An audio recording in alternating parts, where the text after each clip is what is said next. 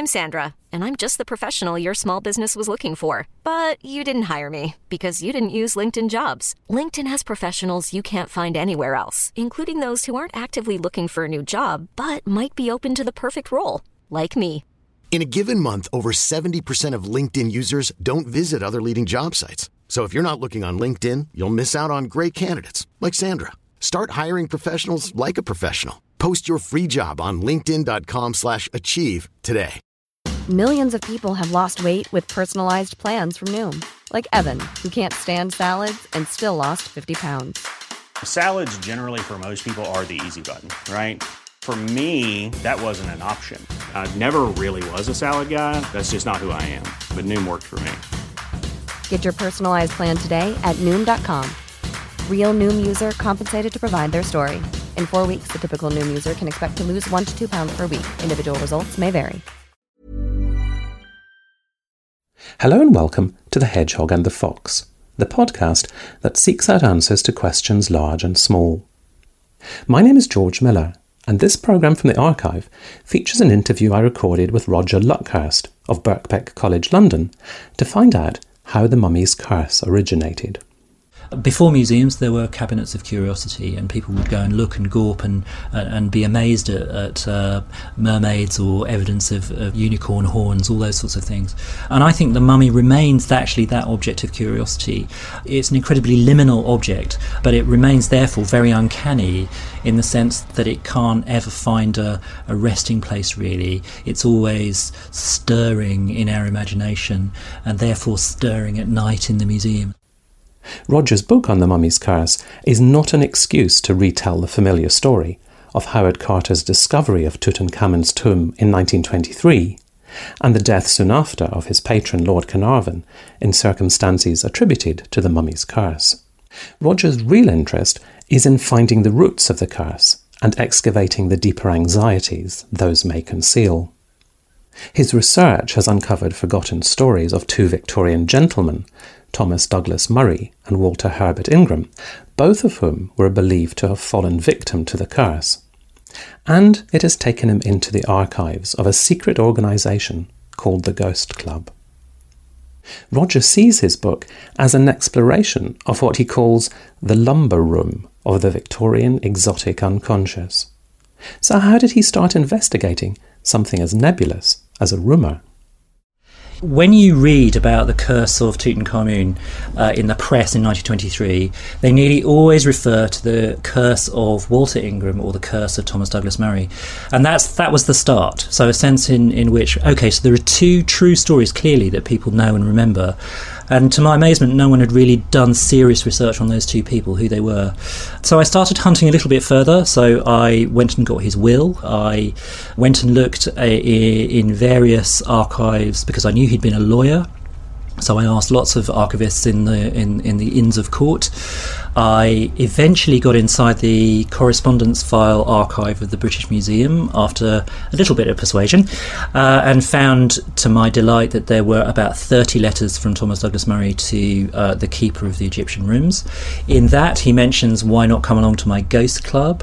And that led me to the absolute key of the book, which was 5,000 pages of handwritten minutes of the Ghost Club kept between 1882 and 1936.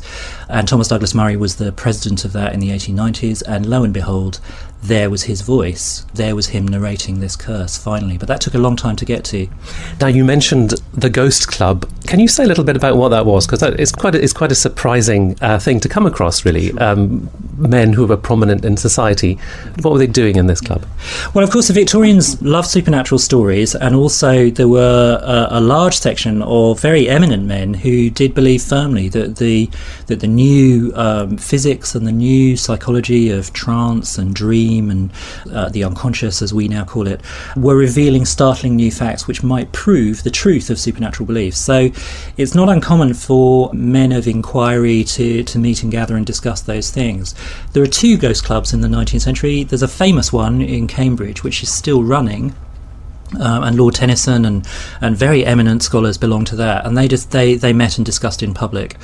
But the London Ghost Club was formed deliberately as a very private grouping of people who were really affirmed spiritualists, but didn't necessarily want that to be known in public. So these were men who wanted to avoid ridicule. There was a mention of the Ghost Club in the press in the 1890s, and there was a huge, furious inquiry in the Ghost Club about who had leaked this story, and we must be careful not to subject ourselves to ridicule. Because you had there, eminent fellows of the Royal Society, knighthoods, you had military men, you had diplomats, politicians, scholars, and also just men of society who clearly did not want this to be known. So they would meet, usually in a dining club in Great Portland Street in London, once a month during season, obviously. The rules of Ghost Club were you had to tell a true ghost story once a year while you were a member. And that's what they did. So they sat down, someone took serious minutes of this because they were a proper research society, so-called, and they did that for 50 years. They eventually had a ladies' night in 1929. How did the Mummy's Curse tale come to be woven into the history of the Ghost Club?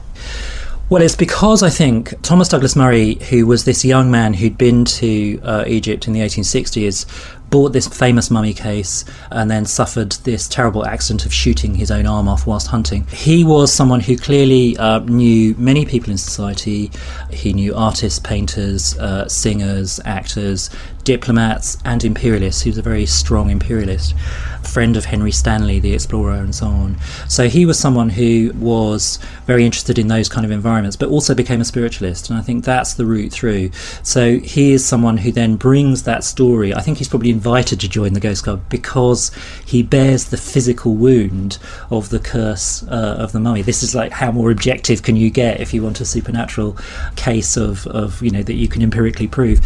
So he is invited to join the club, I think, because of that, and very soon is invited to tell that story, and he tells that story a few times, and brilliantly, marvellously, when he dies, he's replaced by William Butler Yeats, the poet, who of course is introduced to him at a seance. So there is a kind of sense of continuity of the so-called brother ghosts, and that's why Douglas Murray is there, I think. I thought it was fascinating, the fact that these were prominent men. These weren't sort of people on the margins of society. These were people who held responsible positions in society, and the book really brings home the extent to which late Victorian culture was permeated by things like spiritualism, and you talk later, by the time you get to the 20s, about post the First World War, the spirit photograph. So you might see a photograph of the cenotaph with sort of spectral war dead in the background. So it takes quite a mental readjustment, doesn't it, to think back to that sort of view of the sort of numinous world. Yeah. On the one hand, you have very, very eminent men of science who are absolutely breaking the boundaries of the new kind of physics. These are people who are beginning to think that actually models of radiation and invisible rays and so on are going to transform physics, as indeed they did. These are people right on the cutting edge. I love the fact that Sir Oliver Lodge, discovered radio by mistake whilst doing experiments on telepathy, and was measuring Hertzian waves, these newfangled invisible waves, and so on. So there are lots and lots of very, very eminent men. I mean, I think right at the core of the Ghost Club is someone called Sir William Crookes, and he's a good example of the eminent Victorian scientist and spiritualist. So he was someone who discovered the element of thallium. He was a journalist who ran chemical news, and he also happened to go into seances and try and measure the physical forces of spirits, and even photographed spirits in the 1870s. To much ridicule. So he then became very silent, very private, very quiet about it. He never lost his belief, but what he did was channel it all into the Ghost Club. So he would go to the Ghost Club in the 1890s at the same time that he was the president of the British Association for the Advancement of Science. These two things are happening absolutely simultaneously, and it seems astounding to us that you can kind of hold these beliefs. But there are many scientists still who have a kind of profound religious faith too, who don't see that disjunction. Now, one figure who put in an appearance as a guest at the Ghost Club was Ernest Wallace Budge, who was, for much of the period that your story covers, the keeper of the Egyptian rooms at the British Museum. And he, it seems, a fascinating character and really key to a lot of the things that are happening. So what kind of role did he play? He's not an Egyptologist in the mould of today's academic Egyptologist. He's kind of an adventurer, freebooting Egyptologist. Absolutely. So Ernest Wallace Budge is truly extraordinary figure, and he was an illegitimate child, so absolutely, really outside society, could never be a gentleman. And yet he showed as a young man immense linguistic promise, to the extent actually that William Gladstone and the proprietor W.H. Smith fund him to go to Cambridge to study ancient languages. So he studied Assyrian and became an expert in those kind of languages. And it was only later that they then suggested that he needed to become an Egyptologist. So phenomenally, as all these Victorians are, learns Egyptology, learns hieroglyphics, able to read Coptic and so on. And he becomes a key figure in the British Museum, not a respectable figure. He is someone who is widely hated in the British Museum for being an upstart, not a gentleman. And actually his behaviour in Egypt was extraordinary. He was open about what we needed to do was plunder material as much as possible on behalf of the state. So the size of the Egyptian collection in the British Museum triples from 1880 to 1920 during his rule at the British Museum. There are questions asked in Parliament about whether this is really ethical, and in fact Arthur Balfour, who became the Prime Minister, said, "We need him to be doing this. Please do not investigate this any further. We absolutely need this as a nation." Wallace Budge was very careful about destroying most of his materials, but there are some that do reveal that he is talking all the time to agents and buyers and illegal traders in Egypt. That's kind of how it was done at that time. I'm not saying that he's a particularly unethical figure, because that's kind of how it was done. And I think his relationship to the whole supernatural stuff is very puzzling and difficult to work out, because in public and quite often in private he is exasperated by these stories of mummy curses, and he's wrapped up in many of these cursed stories, nearly always saying, "I denounce any kind of supernatural story." And yet he clearly believed that this was a very useful story to have circulating in London. He wrote books on Egyptian magic, he wrote books on the Book of the Dead and so on, and many occultists and supernaturalists came to see him, and he kind of entertained them and kind of encouraged that story, because I think he could see that it was bringing people, as it still does, to the British Museum, making the Egyptian rooms the most popular space in London. And it was clear that Egypt was a mass phenomenon in the 19th century, wasn't it? In the 1830s and 40s, you can go to public unwrappings of mummies, and there's no hint of a curse attaching to that. It's a spectacle, it's an entertainment. This was a key thing that I thought was really interesting, and I was keen to try and test a hypothesis. My sense was that curse stories about Egyptian mummies came very late in the 19th century, and we tend to associate it with ancient Egypt, but actually it's a later cultural imposition. So Gothic stories about mummy curses are indeed very late. They start 1869. I couldn't find much earlier than that. They have their high point in the 1890s and 1900s. So there is a sense then in which there is a different relationship to Egypt early on. In the 1800s, 1810s, there is a sense of the extraordinary sublimity of ancient ruins and so on that have been opened up finally to the West, because Egypt was quite closed for a long time to the West. Sort of amazement of that, but also a slight disdain of the simplicity or the crudity of their culture. It's a kind of Ozymandias experience. That's right, exactly. So Ozymandias is all about really Ramesses II and the arrival of that extraordinary sculpture of Ramesses II in the British Museum in the 1810s. So there is an early kind of sense of a wonder, of sublimity and so on. And then, as you say, in the 1830s, there is this new sense in which the mummy as an object becomes an artefact of interest in itself. Before that, in the Renaissance period, you would grind up mummies and you would sniff them or rub them on your skin in order to try and resolve various medical problems. In the 1830s, it becomes an object that of fascination in itself, and you do get various specialists in so-called unravelling or unwrapping of mummies. Thousands of people would turn up on the Strand, Exeter Hall, or at the Royal Institution, and you would sit there for hours watching someone begin to unravel the mummy bandages. They are interested in what they might find in terms of artefacts that are ritualistically wrapped into the bandages. But then you get these extraordinary descriptions of eminent men with hammers and chisels chiselling away at the bitumen-soaked bandages that they couldn't get off the body. One report says, after 4 hours, he abandoned his attempt. And you've got thousands of people there, and you would have thought, this feels slightly transgressive. But there's no sense of that. There's no sense in which these people feel cursed at all. They're not human beings. They are ancient artefacts from a different continent. Therefore, they're just simply objects of our inquiry.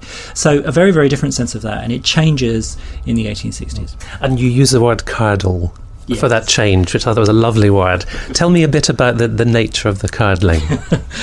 Well, I mean, I think there are various reasons why we might start to think about artefacts from our dominions of empire beginning to change their nature. My sense is, in the 1850s and 1860s, that early idealism about empire, the fact that it's a duty, it's a mission, it's a civilizing, enlightening process, begins to, my word is curdle, because of various events. One would be the Indian Mutiny of 1859, which revealed that actually these subject populations were not particularly grateful for us to be dominating them in such ways. The other one, I think, which was also crucial, is the 1865 Jamaica Rebellion and the actions of the British Army in a brutal suppression of that rebellion too. So there's a sense in which the white man's burden, so-called, becomes heavier and heavier as the 19th century goes on. And mummy curses come out of, I think, the occupation of Egypt in 1882. That's a really significant change when we decide that it's no longer possible to have merely a diplomatic, political sphere of influence in Egypt and the Middle East, but we need to physically occupy it with an army. And it becomes very, very difficult, very awkward. Our engagements there are increasingly military and increasingly brutal. And there are several humiliations of the British Army too. So in Khartoum in 1885, we lose a famous icon of the empire, General Gordon. And various people famous soldiers are killed during that campaign. Lord Kitchener is Lord Kitchener because of his brutal suppression of an Islamic uprising in 1898. He is Lord Kitchener of Khartoum because that's where he went, and that's where he slaughtered tens of thousands of rebel army from the Sudan and Egypt. So there is a kind of sense then it does really curdle, and that's what the curse is really talking about, I think. And it is worth saying, just in passing, that ancient Egyptian culture really didn't operate on curses. It's not as if there's something extant which was really picked up on there. And also the other thing which I thought was very interesting was you quote a survey in the British Medical Journal which does a cohort study to establish whether there was any correlation between contact with Tutankhamun and death. So on both those grounds, it is a manifestation of the Victorian unconscious more than it is actually a reality. It's really, really complicated, I think, to talk about the cultural origins of the curse, simply because Egypt is this overlaid history of various empires and settlers of different kind of belief systems. On the one hand, the ancient Egyptians do have kind of patterns of praise and blame, curse and blessing, but never that sort of sense that we have of there is a curse written over the entrance to a tomb saying you will die if you enter here. Nothing like that at all. The North African Islamic belief is full of superstitions and anxieties about, quite rightly, about keeping away from dead bodies and tombs. It's normally a good idea to have those sorts of taboos, and especially the idea of the evil eye, and that's what comes up again and again in these kind of stories. But at the same time, we also have the English or the Christian overlay too, which is that sense of being punished by a vicious Old Testament God unto the third or fourth generation. So you get those sorts of Christian ideas of curses too, and just the straightforward idea that really it's not a good idea to steal somebody else's stuff because it will come back and bite you. That's kind of what it's about too. It's a translation of that sort of colonial anxiety, I think. Now tell me about the status of the mummy as an artefact that, as it were, refuses to lie down and be an artefact in the same way that a vessel or some other man-made thing. I mean, we're talking about human remains here. So, what makes that particularly? I mean, perhaps it's self-evident, but what makes that particularly resistant to actually settling back nice and neatly into a museum case? That's a very good question. I think there are lots and lots of anxieties now about how we should display, or should we at all display, human remains. I mean, when they were collected up to 1930s, 1940s, there was a sense in which these were purely artefacts for a museum. But I think my sense is that when you transport something from its original environment, it's not an artifact. It's an object, and quite often a sacred object, which is animated by very particular kinds of beliefs in the local environment. When you transport it across from the colonial margin to the metropolitan centre, if you like, it becomes an artefact, but it never quite, I think human remains particularly, never quite make that transition fully. There is a sense in which they remain curiosities. Before museums, there were cabinets of curiosity, and people would go and look and gawp and be amazed at mermaids or evidence of unicorn horns, all those sorts of things. And I think the mummy remains actually that object of curiosity. The museums would like them to be artefacts, and I think they do seriously research them and respect them now as human remains, but also as human remains that can tell us scientific knowledge about the past. But for the rest of us, they remain these fascinating objects of curiosity. It's the space in a museum where you can go and look at dead things, which is something that we are really keen as a species, it seems, to go and do. It's a very transgressive thing. Kids love it because it's all about a sense of trying to negotiate the boundaries of life and death, of what might happen before you exist and after you exist. It's an incredibly liminal object, but it remains therefore very uncanny in the sense that it can't ever find a resting place, really. It's always stirring in our imagination, and therefore stirring at night in the museum, and so on, all those sorts of ideas. The contrast was quite telling in the book between the 1924 British Empire exhibition, which recreated Tutankhamun's tomb, and the reality of the artifacts in the museum. There's something about the reality. I think a chunk of the real thing, I think, is how you put it. It operates in a completely different way, doesn't it? Yes, it does. I mean, I think it does. But in 1924, there were very, very few people who could get into the actual tomb of Tutankhamun. I mean, you had to be a wealthy person first of all to travel to Egypt. But then also, that tomb is caught up in the rise of Egypt as a newly independent or semi-independent state. And actually, the Egyptians were controlling who could go into the tomb at that point, including Egyptologists. So it was a very, very kind of rare space that you could get to. So no wonder there was a fascination with the people who got there only to die afterwards. So the mass experience of Tutankhamun, and it's still the case today, is that you see it in recreated forms. I mean, tourists can go into the tomb of Tutankhamun. I've been. Incredibly disappointing. Tiny, small, unfinished tomb.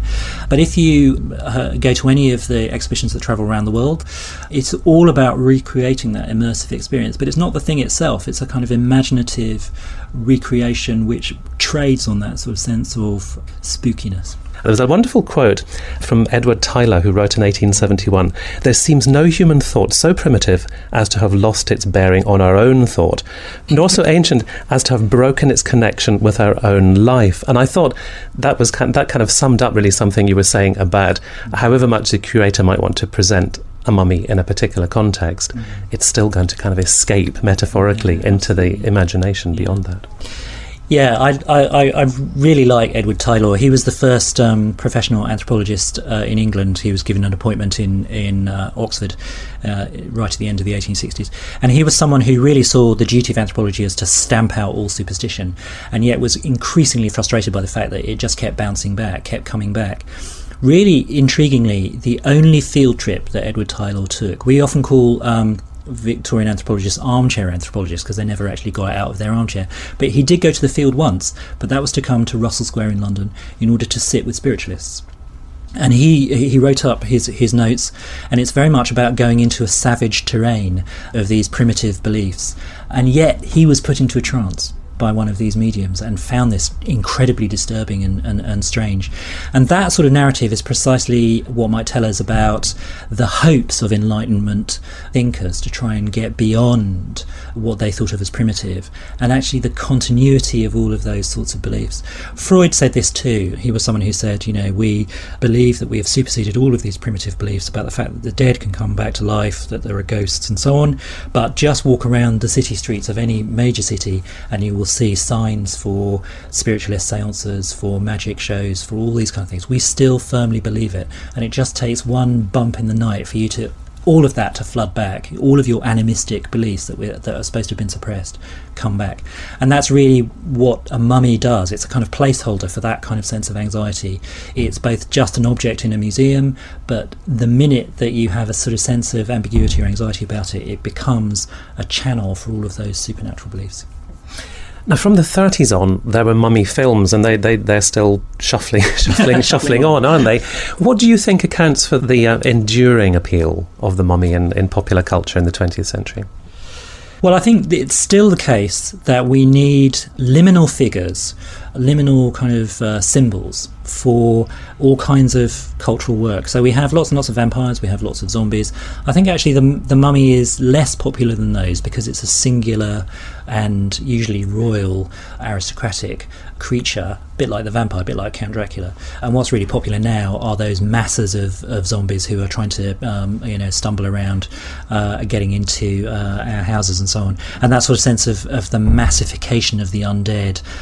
I think then that the Mummy film is actually one of the least interesting of the Gothic genres, actually, which is why I don't say too much about it in the book, because I think, ironically, one of the best films is one of the first. So The Mummy, the Universal film from 1932, was scripted by John Balderston, who was the first man to see the face of Tutankhamun, the first Westerner to see the face of Tutankhamun, because he reported on the opening of the tomb in the 20s. And it's a very affecting, very brilliant translation of those kind of narratives. Bit of a curse element, much more interested in the romance element that goes across time.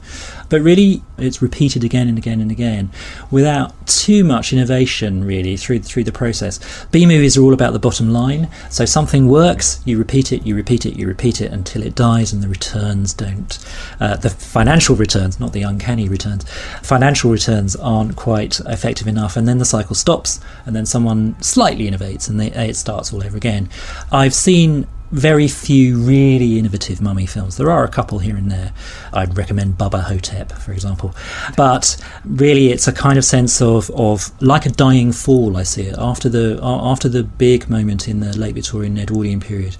There is a certain sort of Gothic continuity to that, but it's less interesting, I tend to find. And in conclusion, Roger, I suppose the running thread of the mummy tale is this idea of vengeance and return, and the obverse of that, I suppose, is guilt, which really ties up to your main theme, doesn't it, of these colonial late imperial anxieties in Victorian England. The two precursor cursed stories of Victorian gentlemen who were cursed, Thomas Douglas Murray and Walter Ingram, really bring that home. The story of what happened to them really brings that home. And I think there's a very good reason why Walter Ingram was cursed. He was an opportunist soldier. He was a soldier of fortune. He joined any wars in Africa that looked quite exciting. He was in Africa, South Africa, in the Zulu Wars in 1879. He voluntarily joined the Gordon Expedition in 1885 in Egypt, and clearly enjoyed being right at the front line. He enjoyed being a lancer. He enjoyed firing those guns into the advancing Arab rebels in Khartoum and so on. So here's someone who is fully invested in that kind of violence, that colonial violence. He dies hunting. That's another kind of aggressive act in Africa. And similarly, Thomas Douglas Murray was supposed to join the army, but unfortunately had his injury before then. But his brothers were in the army. His brothers fought all the way around the world. And he's someone who was very pro-imperialist, who was very interested in the expansion of Africa. He put all of investments into African imperialism and so on. So these are people who are fully invested in that colonial project. I think that's precisely why they then get a curse attached to them, because it's a story of the legacies and guilt to do with that kind of colonial violence. Roger Luckhurst. His book on the Mummy's Curse is available from Oxford University Press. You can find out more about it on their website. And do visit thehedgehogandthefox.com for news of forthcoming and archive interviews in this series. Until next time, thank you very much for listening, and goodbye.